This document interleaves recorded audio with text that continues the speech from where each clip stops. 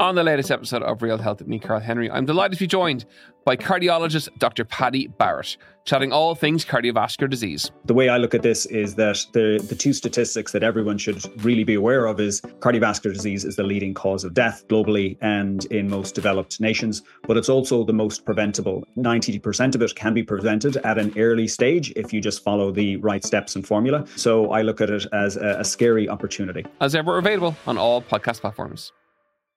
Listen and follow the Left Wing Rugby podcast with me, Will Slattery and Luke Fitzgerald. As far as I can see, I always want to get in the Irish team. And that should be every young player's dream and ambition in this country. And if you're playing in a place where you're not going to get the opportunities in the big games, they're the ones that get you picked.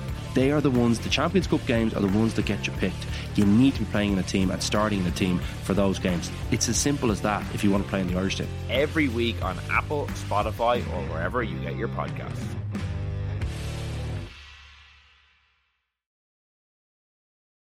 Today on the Indo Daily, John Magnier, the 15 million handshake deal and the rival tycoon. He's such a well-known figure in the racing and financial world, but he's a bit of a mystery man in the sense that because he doesn't speak publicly or have a media profile. He's notoriously private, but no stranger to public battles. And even Roy Keane apparently said to Alex Ferguson, do you really think you want to take on John Magnier in the Irish courts? Now, billionaire John Magnier is headed for the High Court in a row over a lucrative land deal. We've gone from handshakes and deal done, money put into accounts, to a situation where there's no deal at all. I'm Fionn Sheehan, and today on the Indo Daily, I'm joined by Shane Phelan, Legal Affairs Editor with the Irish Independent, and Richard Kern, Sunday Independent columnist and presenter of The Business on RTÉ Radio 1, to look at the man they call the boss. Shane, he's very low profile for a billionaire, but John Magnier is back in the headlines at the moment over a contentious deal to buy an estate. Tell us where we're talking about here. Yeah, so the estate in question is Barn Estate. It's a 751-acre farm and mansion near Clonmel, right in the heart of the Golden Vale. By all accounts, a much sought-after property. Not a million miles away from his own Coolmore stud, from his own Ballydoyle training facility. We're literally in the valley of Slieveleman here. So this would have been a prime piece of real estate for him to acquire. Coolmore has been on something of an acquisition spree in that area where land has become available. They've kind of swooped in on a number of occasions. This estate, it's been in the hands of the same family since 1654, the Moore family. They're an old landed gentry family. It goes on sale on July 7th via Savills and a local auctioneering firm, REA Stokes and Quirk, with a guide price of €13.5 million. And as you might expect, Coolmore are on this pretty much straight away. We know, for example, that one of John Magnier's representatives, a guy called Tim Gleeson, was discussing the possible purchase about 6 days later on July the 13th. By August 22nd, John Magnier is ready to make a firm offer. And on that day, Coolmore's farm manager, Joe Houlihan, he makes contact with a local auctioneer involved in the sale. This is John Stokes of REA, and invites him to Coolmore House, where they have a meeting with John Magnier and his wife Susan. According to court papers, which we've seen, an offer is made of €15 million. And according to the Magniers, said yes, the trustees are okay with a sale. And as far as they're concerned, they had a deal. So it's 15 million of an agreed price. It went on the market for 13.5. So it seems all parties are secure that this is going to go ahead. And then from then on, the Coolmore side becomes involved in the management of the estate, and there's planting of seed and so on. According to the Magniers, there was a couple of ways through which this deal could be done. There was what was called a land agreement, and there was also what was called an option agreement, and there was various steps that would be taken to conform with either of those agreements, and these were done. There was 15 million, for example, transferred to a solicitor's client account. The estate manager, there was a job offer made to him. That was all part of the deal. And also a tillage license was entered into by Coolmore for a consideration of €1. And they basically went onto the land and started to plough it. So the direction of travel here, according to the Coolmore side, it was very much direction towards the deal being finally done. So we have price agreed, we've handshake, we've deposit down, we've money lodged with the solicitor. We're even starting to take over a bit of management of the place, and then things start to go silent. One of the steps that took place, there was an exclusivity agreement entered into, and that was provisionally to last for the month of September. So we're getting up to the end of September, and there's an indication from the Barron Estate side that they're actually not going to continue that exclusivity agreement or after its expiry date on September 30th. And the Magniers, I suppose, are starting to get a little bit concerned here, and there's queries being sent from their solicitors over to the other side. What's going on here? It's claimed by the Magniers side that solicitors for the estate told them then on October 3rd, their instructions were that there had been no agreement ever reached in respect of the sale of the property. So we've gone from handshakes and deal done, money put into accounts and tillage agreements and so on, being entered into, to a situation where there's no deal at all. Yeah, I suppose anybody who's ever bought a house knows that you can go sale agreed on it and things can collapse. What's the legal status of a handshake, Shane? That's something that's going to have to be raked over now in court. There was a follow-on, I suppose, to the handshake where Savills did send a letter to the Magnier side saying that, look, the agreement was conditional on a signed contract being entered into. And I suppose the Magnier side are saying, well, no, hang on a second, the handshake should be good enough. You know, we have our deal here. So, look, if it ever does get to court, there will be legal argument on it. And, of course, there's been a lot of rumours swirling as to what is actually going on here. There's talk of a rival bidder. There's a guy called Maurice Regan who himself has got substantial bloodstock operation, Newtown Anor stud, and he is said to be poised to swoop in. Now, he's not party to this particular dispute, but the story is out there that, look, this guy is interested, and we're just going to have to see what developments come from it. This is now a legal matter. As of last week, proceedings were initiated by the Magniers, and what they're seeking is the specific performance of the sale agreement or the contract, as they see it, for the sale. And it's basically an effort to ram through this deal that the Magniers say that was agreed. Richard Kern, the boss, as John Magnier is referred to, he's actually the most influential man in the whole of racing in the whole wide world. How did a man from County Cork end up in this situation? There was an element of A, land ownership, and B, horses in the family and in the family history. He's from Fermoy in Cork. His dad was a landowner. And on his mother's side, his aunt married a man called Rupert Watson, who was 3rd Baron Menton, and at one time was the senior steward of the Jockey Club in Britain, which basically meant he was the most senior person in horse racing circles there.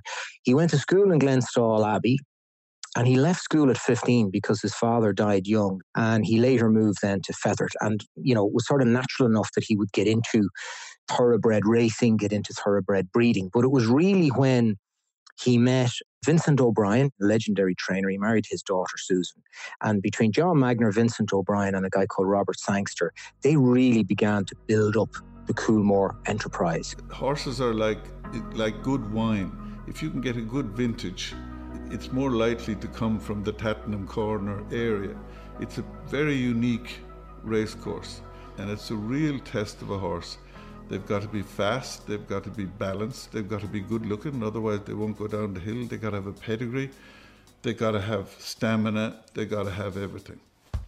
One of the things was they kind of revolutionised and modernised the way the thoroughbred stud industry worked. And Lackluster is the horse we're racing without in the early stages. They built up a business model where each stallion would have covered more mares. 6 furlong mark.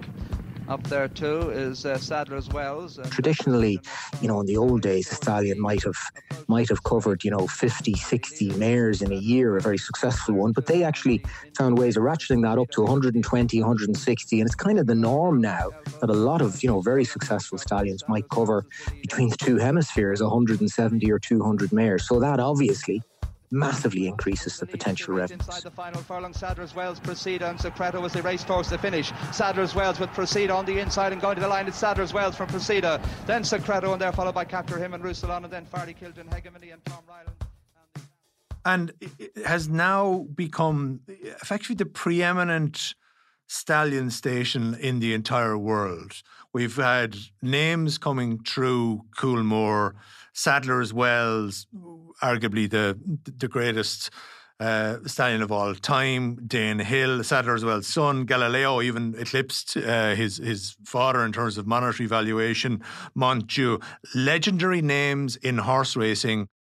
Absolutely. I mean, the operation, if some of the names you mentioned would be stallions that could command enormous stud fees, but it's an incredibly professionalized operation.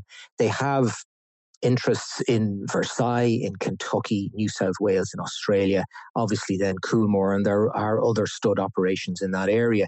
The Sunday Independent estimated a few years ago that John Magnier may in fact own in the region of 9,500 acres of land in Ireland. So, he's a fantastically wealthy guy, and it isn't just about the horses. He's got a few buddies who will be of the same billionaire class as himself, who are the Coolmore Mafia, as they're referred to.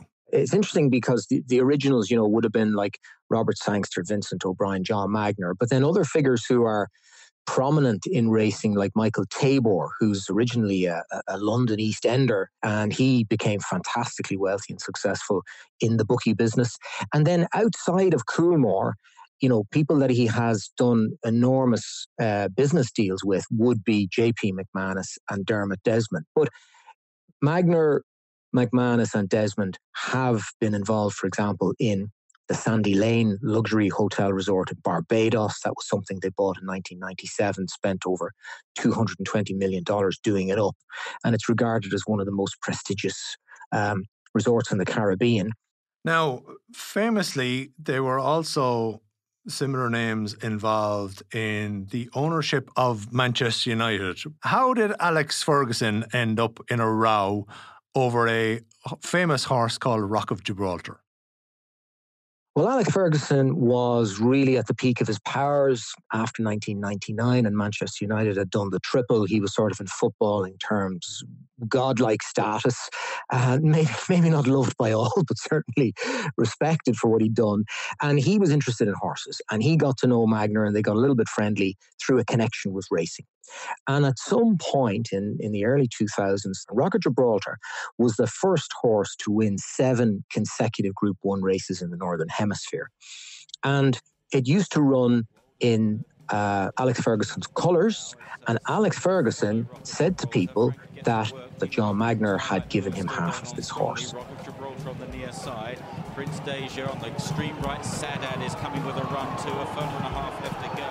And it's Rock of Gibraltar just hanging slightly off. When Rock of Gibraltar was no longer racing, there was always going to be another life to this horse as a stallion, and one that is potentially a lot more lucrative.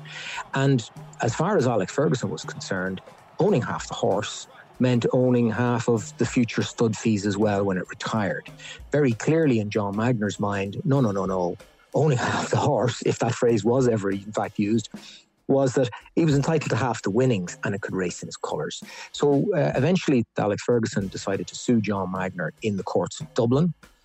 And he was warned not to do so because it might not really go so well, given Magnier's business acumen and financial firepower, etc., regardless of the terms of the case. And even Roy Keane apparently said to Alex Ferguson, do you really think you want to take on John Magnier in the Irish courts, And he criticised in his book afterwards, he criticised Ferguson for having a go. He said, I felt I was entitled to say that. He was just a mascot for them, walking around with this Rock of Gibraltar. Look at me, how big I am. And he didn't even own the bloody thing. But things got very serious after the case was issued. because Magnier was absolutely adamant that he had never agreed that Ferguson could have half of the stud fees and wasn't, in that sense, a half owner of the horse. But as the row began to kick off, there was graffiti daubed on one of Magnier's homes saying, hands off Fergie. And I've always maintained that control was vital to the manager of Manchester United, whether it's Alex Ferguson or someone else, that control in dealing with star players, millionaires, players with celebrity status, some with great egos, and it has to be controlled in order to be successful. So it got really, really heated, and Manchester United then came into play, because if you were John Magnier, what better way to put pressure on the football manager of Manchester United than to become the biggest shareholder in Manchester United? So it was JP McManus and John Magnier together bought up 28% of Manchester United for roughly about €210 million. And suddenly the pressure started to come on Alex Ferguson. People close to Magnier would say, when it would be put to them, you're buying shares in Man United and you're fighting with the manager and the coach. You don't want to force him out because he's one of the best assets the club has. And people close to Magnier would say, this isn't about Man United. This is about the horse. All settled in the end. Did we ever get any figures on what was involved? Ferguson was offered, as part of negotiations, 2 sets of stud fees per year that Rocket Gibraltar would garner. And at the time, in 2003, the stud fee was about €65,000. So that would have been worth $130,000 a year. And Rocket Gibraltar went on to sire 16 Group 1 winners, and the horse only died about a year ago. So that would have been potentially lucrative, but Ferguson turned it down. In the end, he settled for an agreement of £2.5 million sterling, which was paid over to him, and then that was the end of any connection he had with Rocket Gibraltar. John Magnier, he likes to keep things private, does he? He is a very private individual. He has a house on the shores of Lake Geneva. He has a place in Marbella. He has, they have the Sandy Lane Resort. He lives incredibly well. But there is a bit of a contradiction about him, that he's such a well-known figure in the racing and financial world. But he's a bit of a mystery man in the sense that because he doesn't speak publicly or have a media profile, he tries to avoid it most of the time. There's not a lot known about him, He is a fan of art, or is he a fan of investing in art? Well, that's a good question, Finan, and I don't know the answer. Probably a bit of both. Like people who invest in art at the top end, they like the investment and the money first and the art second. In his case, I don't know, maybe he absolutely worships the paintings that he's bought. But I'll give you an example. 2 paintings, just 2, and he would have a much bigger collection. He bought a painting, British artist, and it was painted in 1776. He then wanted to sell it, and he was denied an export license by the British authorities because it was seen as a very important piece of British art. Joshua Reynolds, who's the great society portrait painter, just a kind of production line of glamorous portraits as well as very moving portraits, decided extraordinarily to paint this young Polynesian figure full length with this kind of heroic, beautiful grandeur. He applied several times. The painting ended up in cold storage while this sort of block was going on because they wanted to keep it in Britain and they actually wanted to buy it themselves. Eventually, just this year, a deal was reached where a British gallery and an American gallery stumped up £50 million to buy the painting from John Magnier, which he had bought for 10.5 in 2001. But in 2003, he bought a painting, a nude portrait by Amedeo Modigliani, and he bought that for $26.9 million in 2003, and he sold it in 2018 for €131 million.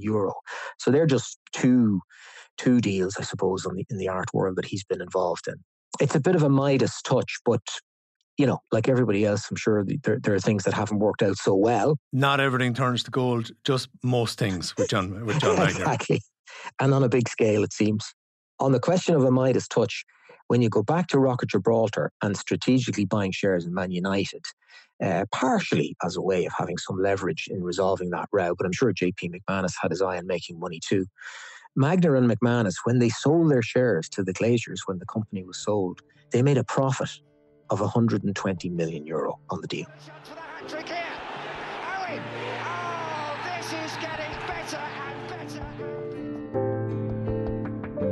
And my thanks to Richard Kern and Shane Phelan. I'm Fionn Sheehan, and today's episode of the Indo Daily was produced by Dee Reddy, researched by Dave Hanratty, with sound by John Smith. Archive clips from RTE, Newstalk, The Racing Channel and The Irish Independent. If you enjoy the Indo Daily, don't forget to like, follow and leave us a review.